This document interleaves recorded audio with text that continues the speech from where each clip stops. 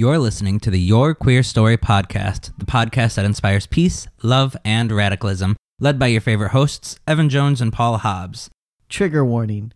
Our content covers centuries of LGBTQ+ stories, and occasionally we may use outdated language or cover topics that include violence, assault, homophobia, transphobia, as well as other injustices against marginalized communities. Make sure you subscribe and review wherever you are listening, and be sure to follow us on all social media at Your Queer Story. And if you want exclusive content, join us on Patreon at patreon.com/yourqueerstory. You're here, now let's get queer.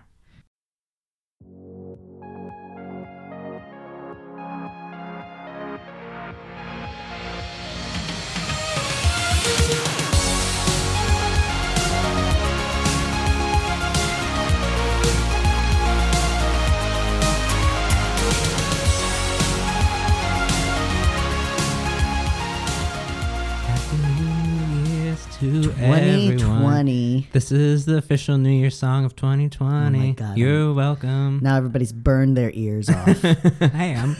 I could be a good singer one day. I'm like the next Billie Eilish. Are you?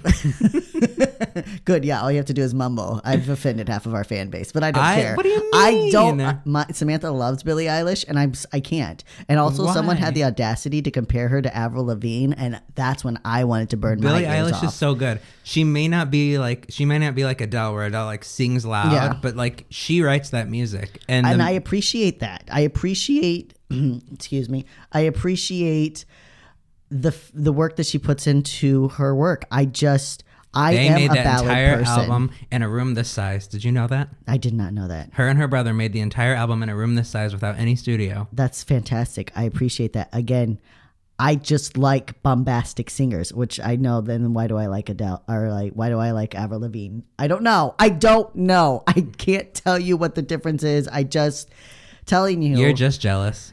Maybe, probably. That's it. I don't like Billie Eilish. I don't know. Which, by the way, she just turned 18, and she was already like the #1 search on Pornhub. On Pornhub? People were trying to find Billie Eilish porn when she just turned 18, which is really fucked up. Like, let the girl keep. I'm sure she's not innocent, but like, let her keep that. Yeah, she's 18. Like, Jesus. Fuck off.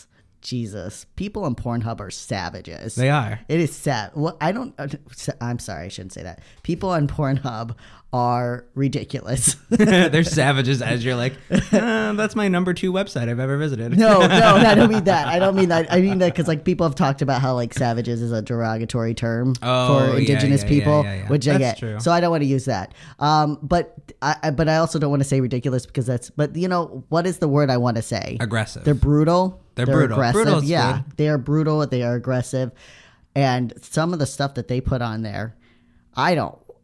Who's monitoring Pornhub? That's what I want to know. You know what though? You know what? Oh, you know a good job you should apply for? Is it for Pornhub? Yes. Because you know what they have? They have What? people who sit in there and they type out, like they type what people are saying in porn for like deaf people. Oh, really? So You want me to be a transcriber for Pornhub? Because this girl was like, yeah, I'm really good at it. And she was like, I made like buttons. So like I push like Control-1 and it just says, I push Control. Yeah. you just hit that the whole time. 2. Ow. Good. Great. Thank you, Paul. Your volume, we got to turn this down. Just a Sorry. Oh, I'm sorry. It's too loud. No, it's for because you. we actually for once have our microphones all the way up. Where they're Now we're supposed to really be. fucking low. Okay. All right. I don't know what you're doing.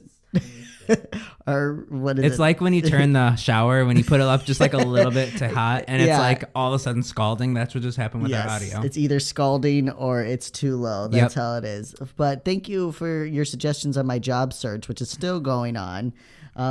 Hey, maybe I will. I'm not above it. I don't care. I would love Whatever. that job. Are you kidding me?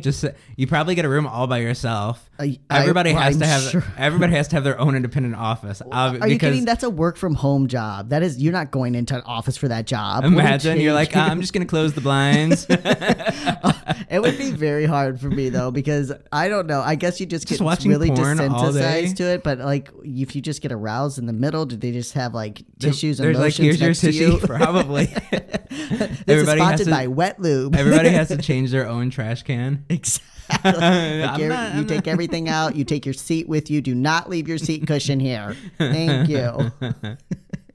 No, you transcribe those videos later. They just pop up. I'm sure that's a work from home job. It has to be. I'm gonna go to Pornhub/careers and see what I can find. Hey, you never know. Oh my god. Good. So yeah. So Happy New Year. Happy New Year, everyone. 2020. We're finally reached it. Remember in 2016 when we were like, we're never going to see 2020. It's never going to come. Trump will be in office forever. Oh, yeah. 2020, though, there is a lot of shit that's going to go down this year. Yeah. Trump was impeached in the House in 2019. The Senate vote, I think, will be going on through February probably, depending on if they actually have a trial or not. Yeah, it depends on if Nancy Pelosi actually sends over the articles, so she can hold that up for as long as she wants, because we all know the Senate's just going to vote it down. Well, I think I read something from a constitutional scholar. Is that what it's called? Where he was like, Nancy Pelosi's actually doing the right thing. Well, yeah. Because she knows that if she puts that shit over there, McConnell's just going to basically ignore it and just say, nope, we're siding with the White House on this one, folks. Yeah. Yeah, so she's doing the best she can. I mean, the thing is, we all know Trump isn't going to be impeached. He's not actually going to be removed. He was from impeached, office. but he won't be removed. Yeah, he won't be removed. He won't be removed from office. But what we know, but what she can do is drag it out and keep it out. And the that's thing the is, whole point. She even said that they have more articles of impeachment that they can bring against Trump, which is why they only did 2 in the beginning. Yeah. Because they wanted to hold on to something. It's like when you're bringing somebody to trial for murder, like a serial killer, but you only try him for a couple murders. Yeah. And then you keep the other ones just to keep ammunition. She, I will say she was brilliant. And she got a lot of flack because people are like, why didn't you impeach him immediately? But she played it out perfectly. It's playing out in an election year. She's got more articles that she can bring out against him. Like, she formatted it to she was be a the best that she mastermind. could. Exactly. To know that, no, I can never get this man removed from office, but I'll tell you what I can do. I can make his life a living hell for his reelection. And that's all that matters. Yep. So, man, give that Nancy Pelosi clap. She was like a mastermind behind the scenes. Damn. Just like, damn. Have you ever listened to her talk, though? When she talks, she won't finish a sentence. She'll like drop the last word or two and then go on to the last. And like we were saying, so anyways, as we go into we're going to. Yeah, she like drops the last. I like listen to her and I'm like, this is an interesting way of conversating. Because it makes you constantly have to be on the edge of your seat and keep listening. Yeah, she never finishes. She like drops the last word always. Yeah. It like just, and then she goes on to the next sentence.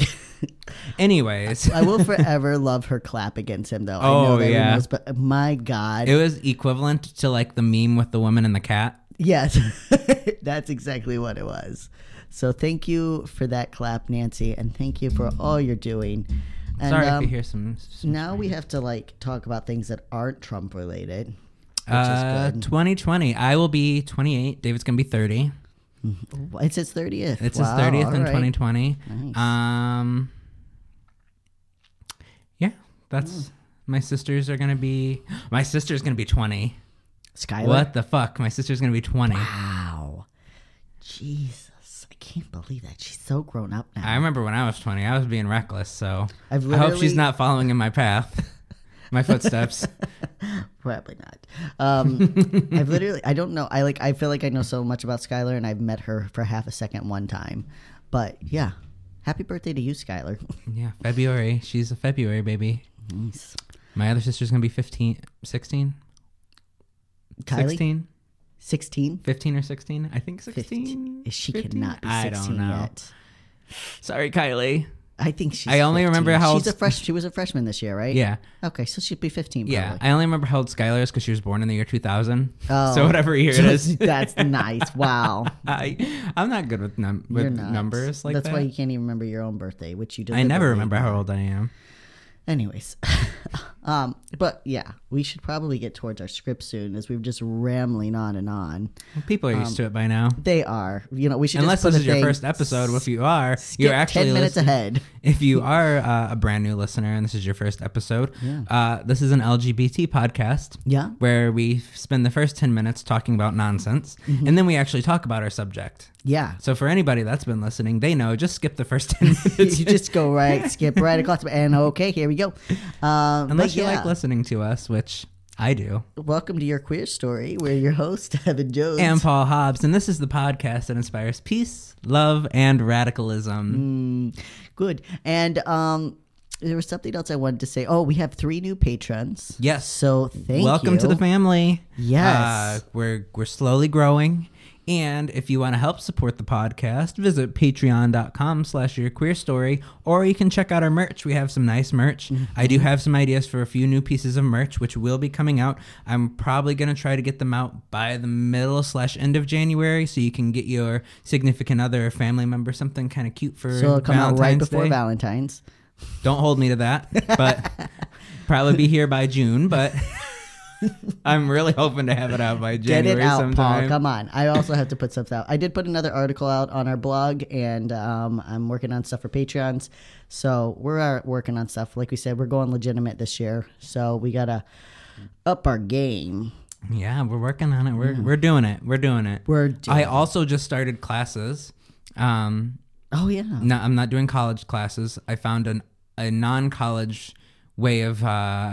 educating myself. I'm taking classes on SQL and Python, which are 2 coding languages. So paid for through my work. Nice. And yeah.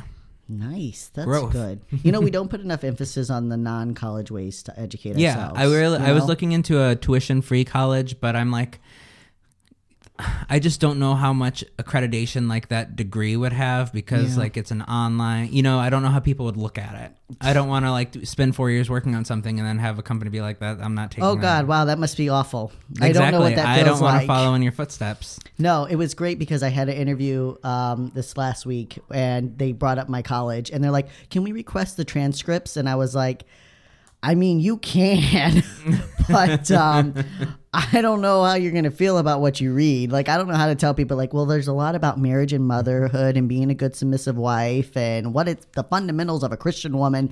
But go right ahead, request the transcripts, and thank you for the 4 years that I wasted. Yeah, that's what I was scared of. Which mine, I work in like a tech field, so I don't really need a degree. And that's the thing, like the tech field. If you can show people like I made this app, they don't care if you have a degree. They don't give a fuck. Yeah. They just want to know you know how to do it. Yeah.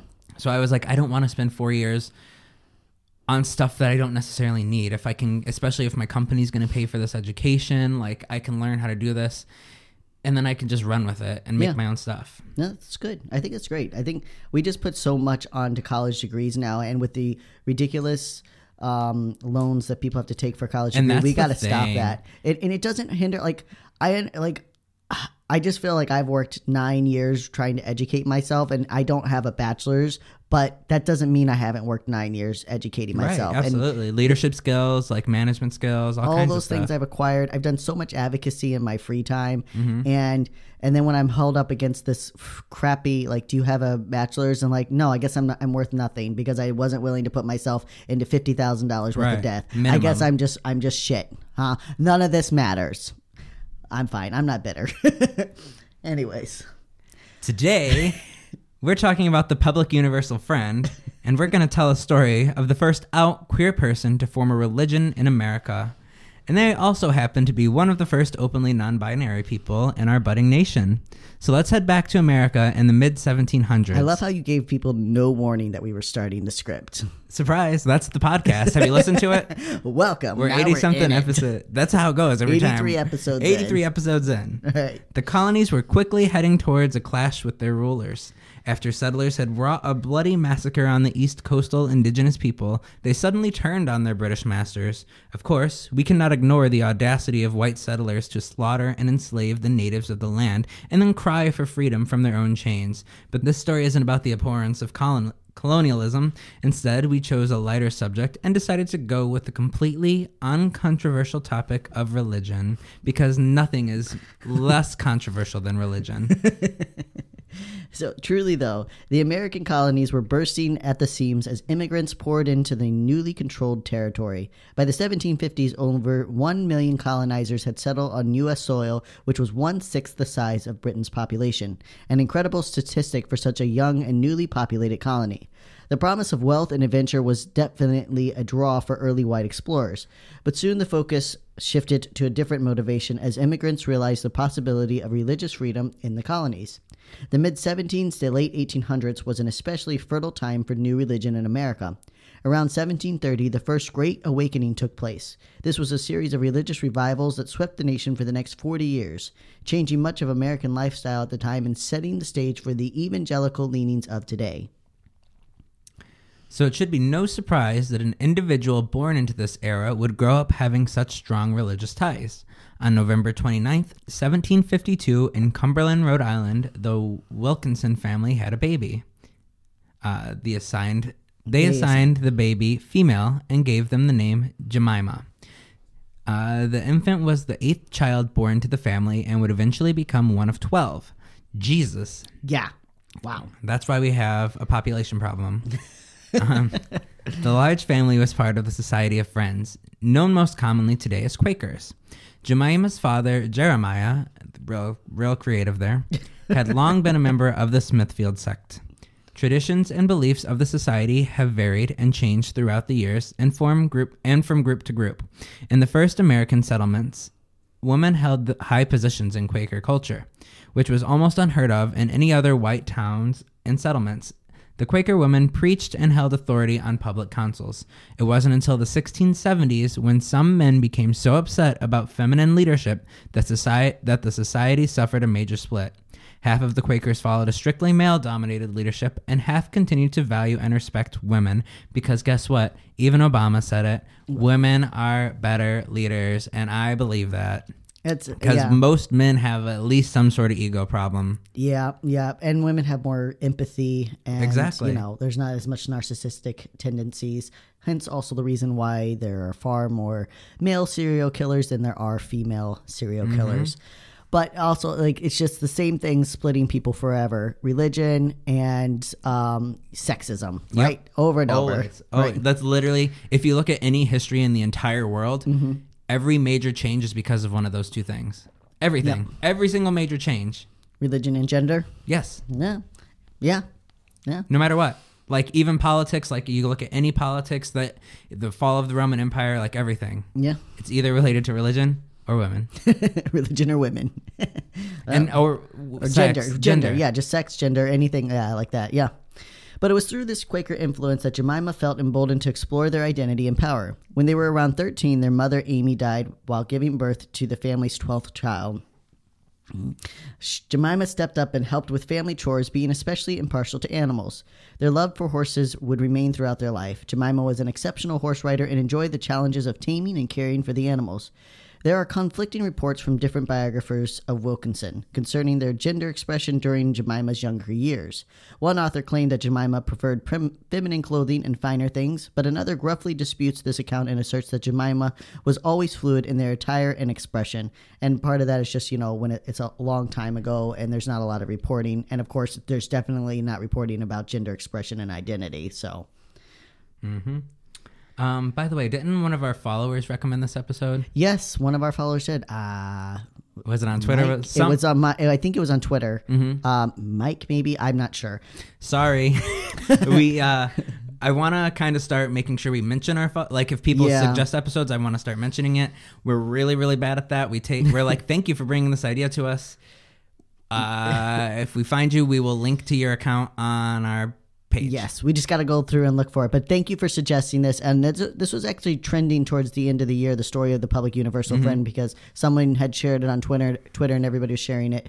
The story of Jemima Wilkinson has been around obviously for a while, but really as far as their expression and gender identity in the past probably 10 years, we've had a couple biographies written about them. Only one of them is decent, but they've been around, but this has really been brought to light. So thank you for suggesting this. This was the perfect person to start the new year off with. Absolutely. So as Jemima grew older, the weight of a nation in chaos bore down on the Wilkinson family. The colonies drew closer to war, and British soldiers filled the ports, forcing themselves into the colonizing homes, marching through the streets with loaded guns, and intimidating the rebels into submission. In 1776, Jemima's sister, Patience, was banished from the Society of Friends for having an an illegitimate child. A few months later, 2 of their brothers were banished for joining the American militia. Struggling to find answers and reeling from the mounting pressure, Jemima attended a few local Baptist meetings. The betrayal of the Quaker faith was enough to get them banished from the society as well. Yeah, so it was like, so their brothers, it was because they were using guns in the American militia, because Quakers are notoriously pacifists, and they, are against joining any kind of militia. And then, but it was hard because there was a lot of pressure at that time. Yeah, what else are you going to do? Literally, people are being slaughtered around you, and like towns are being invaded. You're just going to sit by and watch. It was really hard. I understand the basis of the religion, but at some point you have to be like, we're literally being invaded. We kind of have to defend ourselves. Well, according to Quakers, don't. just let them take everything. They're just like, you just pacifistly, watch everybody die. What is it? No, what? No. What is the thing?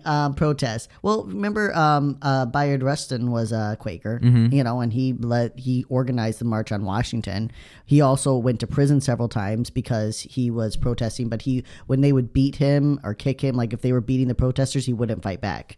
It takes a lot of courage to be a Quaker. So I do have respect for that. But then also they're not helping themselves by banishing every person that sins, I mean, Jemima, especially, their sin was that they went to a couple Baptist meetings. Right. Like, how dare you look at any other people around us? And in Rhode Island, no doubt, Rhode Island is where Baptists came from. So, well, not really. Not if we talk about their history. But anyways, in October of 76, Jemima became deathly ill with what historians believe was typhus, an ugly disease that gives the ill person a high fever, headache, and a full body rash. It was one of the most feared diseases of the colonies during this time and often resulted in a coma and eventually death. For several days, the young 24-year-old struggled to stay alive. Finally, the fever broke, and with it a new spiritual revelation. The newly healed individual claimed to have died and been born again into a genderless body. They stated that the soul of Jemima Wilkinson had ascended into heaven, and in its place the angels had sent the public universal friend. Or Puff. Puff, yes. Immediately, there was excitement and outrage over the audacious claim. The friend no longer responded to the name Jemima Wilkinson or the pronoun she. Instead, they either avoided pronouns or used and responded to they, them during their personal life. Hey, guess what? This shit's been around forever. Right? Like, so let's not pretend it's a new fucking thing.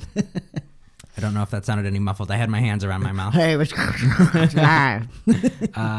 However, in their religious profession, they would allow male pronouns to be used. And this was more due to the pressure from followers for the friend to identify as a man rather than as a genderless individual because, of course, a man is more authoritative. So, I just want to pause. Like, they never want it to be referred to. It doesn't seem that they ever want it to be referred to as a man, but because they were leading a congregation, the people are like, okay, I understand that's your personal thing, whatever. And this happens to non-binary people every fucking day. You go into work and you're like, I'm non-binary. I want to use they, them pronouns or zer pronouns or whatever my pronouns are. And people say, okay, that's fine in your personal life, but here you have to choose a pronoun. I actually have a friend who quit their job because they were told that they had to choose a gendered pronoun. And they refused to. And they're like, and they actually are doing great now. They have their own business and they're doing fantastic. Well, fuck whoever they had to quit. Exactly. And they were like, I'm never working for a company again that doesn't respect my pronouns. But that happens all the time where you go somewhere and people are like, look, that's fine. I don't care how you identify. But in this setting, you have to use gendered pronouns. And that's what happened to the friend. Mm-hmm. In fact, this was a strong point of criticism by those who claimed the public universal friend was a transgender man or simply a woman conning everyone. Critics point to the fact that followers insisted on calling the friend he as a reference to the friend's place in the Trinity. Yet followers do not address a feminine side of the Trinity, and this is why critics say the friend was not two genders or all genders, but rather a single gender. Which, can we also talk about the fact that they were willing to call someone assigned female at birth a man? Like, this is like all this time ago, and we still have people, that's not natural. I never heard of such a thing. Exactly. Like they were like, all right, fine. You're not a woman. We'll just call you man. That's fine. Like, that was an issue. And it also shows the extreme prejudice against non-binary people. Absolutely. Because they'd rather call the friend a male than to refer to the friend as non-binary, right, or genderless. And so that's interesting. And the Trinity thing is just, I don't know, if you know your Bible or your theology, that's just the points of God and whatnot. But they were just like, well, because they used he and not she, then that means that they were a he. Just bullshit. Whatever they can pull out of their ass to be like, we don't have to call you they, them. Right. Oh, this is me. So this is where we pause to address the great insult and disservice done to the friend by historians and biographers over the past 2.5 centuries. Once the rebirth happened, the friend was very clear that they did not want to be addressed by their former name or female pronouns. When speaking of their former life, they may use the name Jemima, which is why we used it in the first half of our script. However, after their spiritual awakening, they no longer associate it with that name, nor a strictly feminine expression. In fact, the friend wore a very androgynous look. Very neatly combining feminine and masculine attire and attributes into a fantastically non-binary expression. We have only one self-portrait today, but through the painting and descriptions, we see the effort put into avoiding conforming to any one gender. In every aspect, from private diary entries to public identity to clothing expression, the friend insisted on non-binary terms. Which is why it is frustrating that of the 3 biographies written about the friend in the last 13 years, 2 of the books refer to the friend as female, using feminine pronouns, feminine terminology, and distorting the facts to justify this breach of an individual's history. Some even going so far as to say that they were the first woman preacher in America, but we do not honor history when we confine it to our limited perceptions. As a history podcast, we are happy for whoever was actually the first woman preacher, but the friend was not that person, as they definitively defied the title, and it is wrong to ignore their wishes and erase queer history in order to add another narrative, which is what fucking happens every single time. I can't believe the audacity of the historians, though, because it's so clear. It's not like, oh, I think one time they said the they, them. Like, it is so clear that they did not want to be gendered, and people are like, first woman preacher in America. Man, she was great. Wow, she was a kick-ass. Like, what are you fucking doing? I watched a PBS documentary, which I linked in here just because I had some information. And the same thing. They're going on and on about what a badass she is. And it's like, they're not a badass. They're not a she. But continuing our story of this non-binary or genderqueer individual, within days of their supposed resurrection, the friend, or Puff as they were lovingly called by their followers, held their first religious service. On October 13th, 1776, they spoke on the open forum and split the local Quakers in 2. Again. So now there's 4 different sections of Quakers, or 3? It's just, people are constantly splitting over shit. Like, half the group was enraged by the friend's so-called heresy. The other half were inspired by their courage and zealotry. I love when people say heresy. Growing up, I heard that a lot. That's heresy. You're a heretic. You're a heretic. Before long, Puff was traveling up and down New England and into Pennsylvania, spreading their message to all who would hear, gaining as much backlash as they did support. People were put off by the individual wearing a clergyman's gown with a woman's petticoat peeking out from underneath. Puff's hair fell in feminine ringlets to their shoulders and was covered on the top by a masculine broad-brimmed hat. Yet, even though many could not explain the attire and identity of this engaging individuals, crowds still thronged to hear the friends speak. Their first real converts were their own family members, the Wilkinson children, most of which had been shunned by the Quaker community for one sin or another. All followed their siblings' spiritual vision. By 1780, the friend had acquired quite an assembly of believers, almost all of whom were white, under 40, and on the outs with the Quaker community or similar faith. And in 1783, the group officially called themselves the Universal Friends. But as the religion grew, so did their notoriety, as did the public outcry. In 1788, several newspapers in Pennsylvania began to publish critical accounts of the friend and their following. As a whole, the beliefs of the Universal Friends did not vary much from standard Quaker teachings. The friend and their followers preached love and acceptance, which was contrasted with similar sermons about judgment and repentance. Always got to throw that in there. They also advocated hard against slavery and were responsible for several people freeing their slaves. No doubt this earned the Universal Friends a good bit more hostility, as the new country was currently debating whether black people deserved that all men are created equal clause. As the new country was currently debating whether black people deserved that all men are created equal clause. Turns out the country would decide a year later that in fact Jefferson had misspoke when he said all men. He only meant white men. But even with the advocacy against slavery aside, it is certain that the main cause for attack against the Universal Friends was over their genderless leader, which is why large crowds began to gather outside the meetings and harass the congregation. So in 1790, the small group relocated to a parcel of land they had purchased in the New York wilderness. A large house for the friend and a few of their closest confidants was built and still stands to this day. A long winding staircase bears a large landing that almost juts out like a platform. The first floor entryway and the wide hallway on the second floor would be filled with parishioners. Puff would stand on the landing and preach to the congregation every Sunday. The rest of the New York land was divided evenly among the followers, around 260 people. They called the settlement New Jerusalem. It was Puff's wish that everyone in New Jerusalem had equal access and equal privilege. Fucking socialist. People think socialism didn't start until the 1900s. It's a new thing. These weird millennial kids. But the thing that I love the most is that millennials are still referred to as like kids. I know, right? And it's like we're all in our 30s pretty much. Like we're 30s, half of us have kids, and we're like, okay. They just ignore Generation Z. I know, literally. So the preaching and practice of this equality is what drew so many people and queer, non-binary individuals to the Universal Friends. There were certainly many male-identifying individuals who took part in the faith, and because of New York law, only men could be on the board of trustees, a necessary implementation for the purchase of the land. However, the true core leaders were the Friend and the Faithful Sisterhood. The Sisterhood was a combination of women and non-binary people who took the same vow of celibacy as the Friend and formed the innermost circle of the Universal Friends. While followers were not denied the rights of marriage and sex, the Friend taught that abstinence was the holiest of vows. So it was the Sisterhood's advice and guidance which Puff sought first when dealing with legal and social matters. I don't understand celibacy and abstinence. I don't. If that is what you believe in it. Yeah. If you really want that for your life, then absolutely go for it. But don't try to tell people that they're going to hell or like their life is going to be miserable if they don't do that. It's just like with anything. Like, I don't know. I could never do that. I remember being in 6th grade, I had to sign an abstinent card. Yeah. And see what happened to me? Wow. I've signed about 100 abstinence cards in my life. And let me tell you, you make a child sign an abstinence card, they're going straight down a path to hell. You're opening that gate. Right? You're opening that they're door. gonna have all the sex. No, my yeah. I mean, that's the thing about.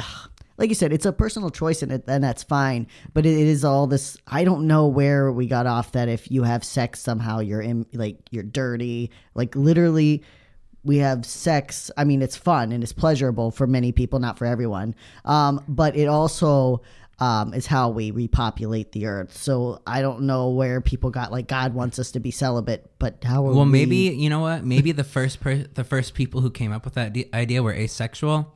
Maybe. Which is a possibility. And they're like, hey, this is how I can get out of this. And well, maybe to them, it was like a real genuine way that like they believed that, but they also felt it. So to them, it was natural. Yeah. That's a possibility. That's a strong possibility. I mean, I think there's a lot of reasons why. I mean, I absolutely believe there are asexual people that found a solace in celibacy.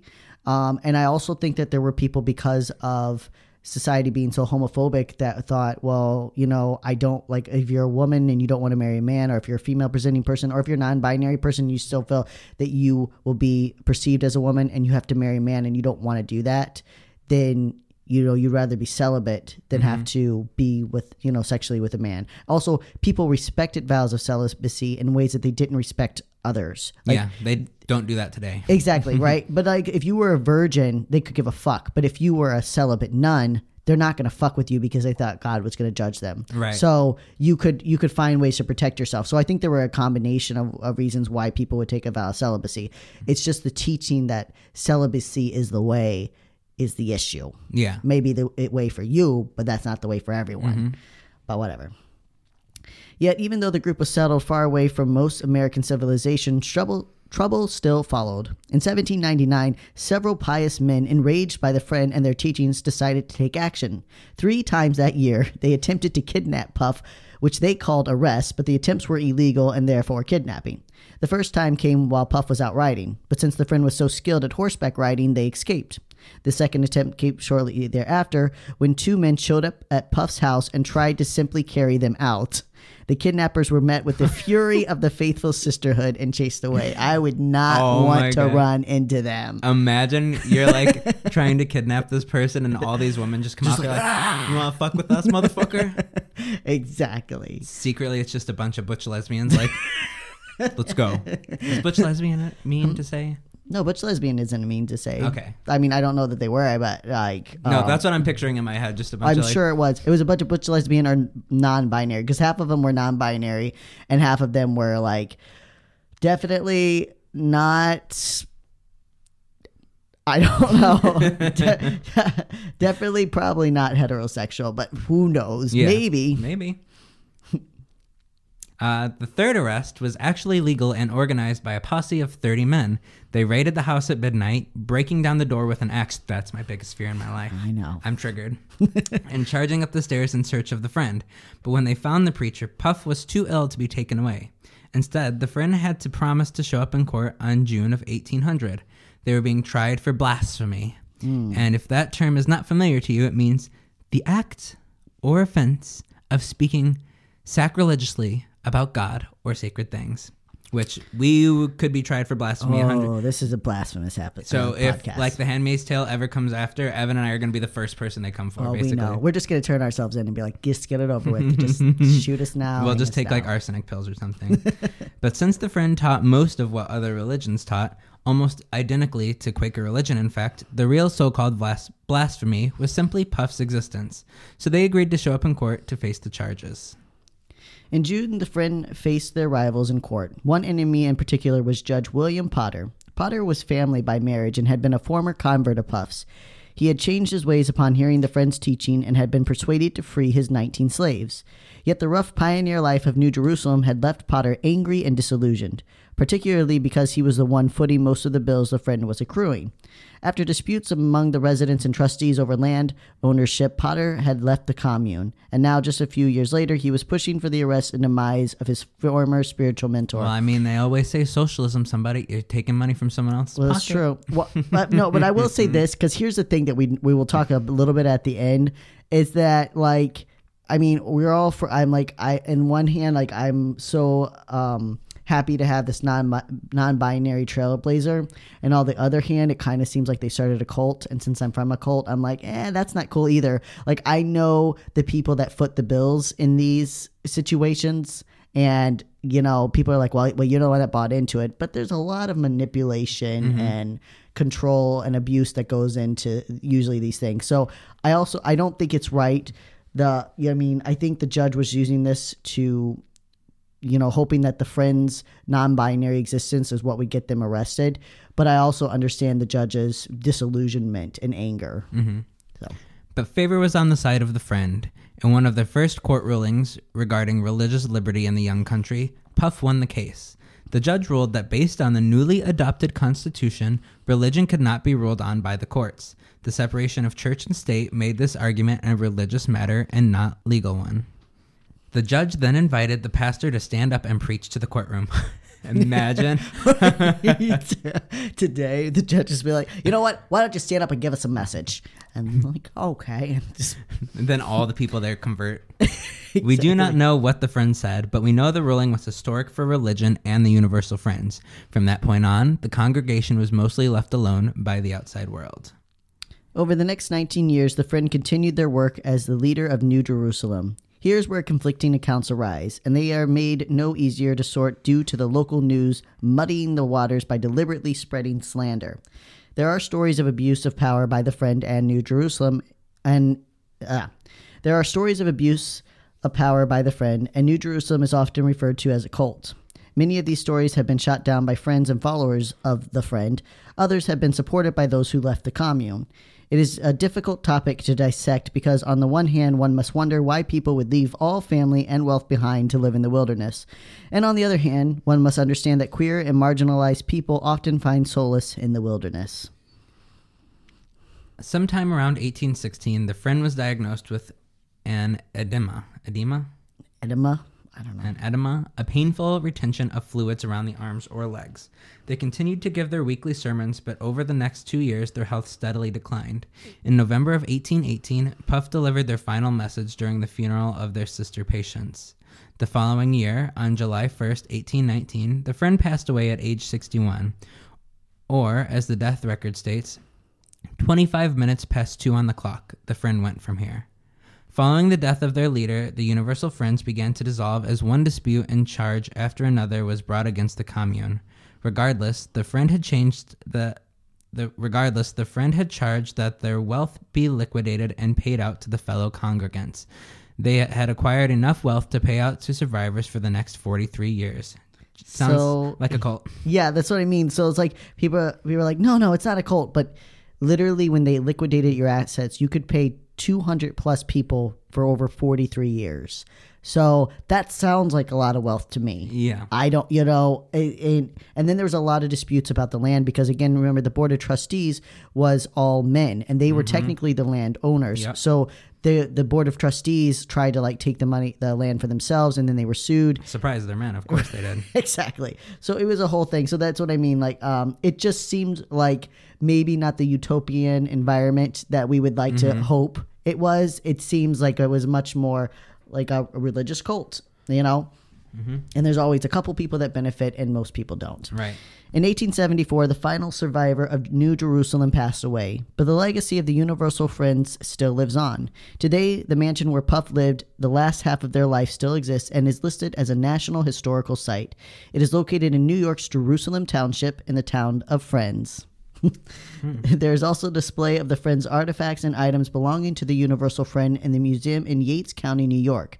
And most importantly, the Friend left behind a legacy that empowered women into leadership and which inspired followers into faith, but also that blazed a trail of hope for the non-binary and genderqueer community. And I do, they were a non-binary person, but because they were perceived as female, that's why I put that it empowered women, because that is a reality. What it did is they said, this doesn't have to just be for male identified people. Anyone can be a leader. Right. Anyone can be a religious, leader. Yes. Your recommended resource is The Public Universal Friend, Jemima Wilkinson and Religious Enthusiasm in Revolutionary America.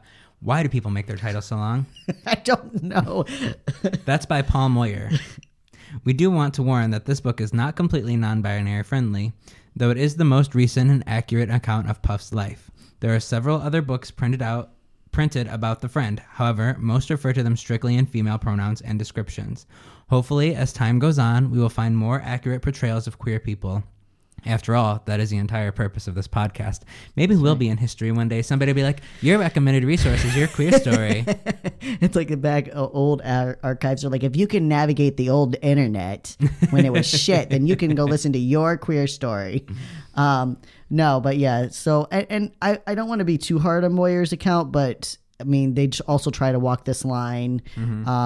And I don't know, but and I also haven't read it. I just read chunks of it, so I have not read the full book. So, but they do seem to be at least have a decent book compared to the other stuff. I did list some of the other references down at the bottom, and those were awful. Also, and I was really frustrated with this. Michael Bronsky, who wrote A Queer History of the United States, also referred to the Friend as a woman and as the first. I don't understand why people have such a hard time, if somebody doesn't want to be referred to something, just don't refer to them as that. Yeah, I know. It's that easy. If they go through their whole life being like, no, please just call me they, them. And you're like, okay, what did you say? She, he, what was it? Huh? Pronouns have nothing to do with you. Exactly. So if somebody says, call me this, call them that. It's really that easy. There's also a great thing that I read. It's not a preferred pronoun. It's the correct pronoun. So this is not, this is my preferred. No, this is their correct. They've told you what your pronouns are, and that's the correct way to refer to them. And if you're like, that's going to be really hard for me. I don't know, tough shit. But I'm sorry, it's going to be hard. How is it really hard? How is it really hard for you? Tell me. It's just so hard for me to remember. Tell me how it's hard. I just don't think I can pull my head out of my ass long enough to remember this. This one person in your life that requests something. It's probably realistically how many people do you encounter that request that you use different pronouns for them than what you are used to as societal norms? Yeah. How many people in your life? For Evan and I, it's quite a few because we're involved in this community and we really work on bettering it. if you're just a normal person out in your day-to-day lives, probably, and in most of America, probably none that really request that you use different pronouns. So I don't know why everybody makes this fucking big deal out of it, like it's this big thing and they're going to have to remember 20 different people's pronouns. Right. Because for 95% of America, it's probably zero. It's probably, you're never going to encounter a person, or it's going to be a person that you encounter very infrequently. Mm-hmm. And also, it just comes down to practice. I mean, the first time that I met and got to know a non-binary person, first of all, I referred to them by the wrong pronoun, because I didn't bother to ask what their pronouns were. And then when I realized it, I corrected it, and it was a little hard at first. I admit that, like, I was not because what they asked me, but me trying to remember, because again, my head was up my own ass. But the more I did it, then it was fine. It was fine. You think of that person and you just start to think of them as they, them, or whatever their pronoun is. So it takes the slightest amount of work and it makes you a better human. So just be a fucking better human. It's real easy, I promise. Yeah. So stay queer. Whoa, did I flip the tables on you? Everything you've ever known about this podcast just got thrown off. It's the new year. It's a new me. Don't get a lobotomy. Our succulent Sapphists. And now you've messed everything up. You start. So stay queer. Don't get a lobotomy. We love you, our proud. Oh my God, you've messed it all up. Stay queer. Don't get a lobotomy. We love you, our sucking Sapphis. Our little allied hookers. And our proud homocrats. And have a sodomy circus. Bye. Thanks for listening. Remember to subscribe and review wherever you are listening, and follow us on social media at Your Queer Story. Like what you heard? Want to share your story? Send us a voice message to add to the podcast from the Anchor app or at anchor.fm/yourqueerstory. And if you would like to support the work we do or get exclusive content, check us out on patreon.com/yourqueerstory. See you next week. Bye.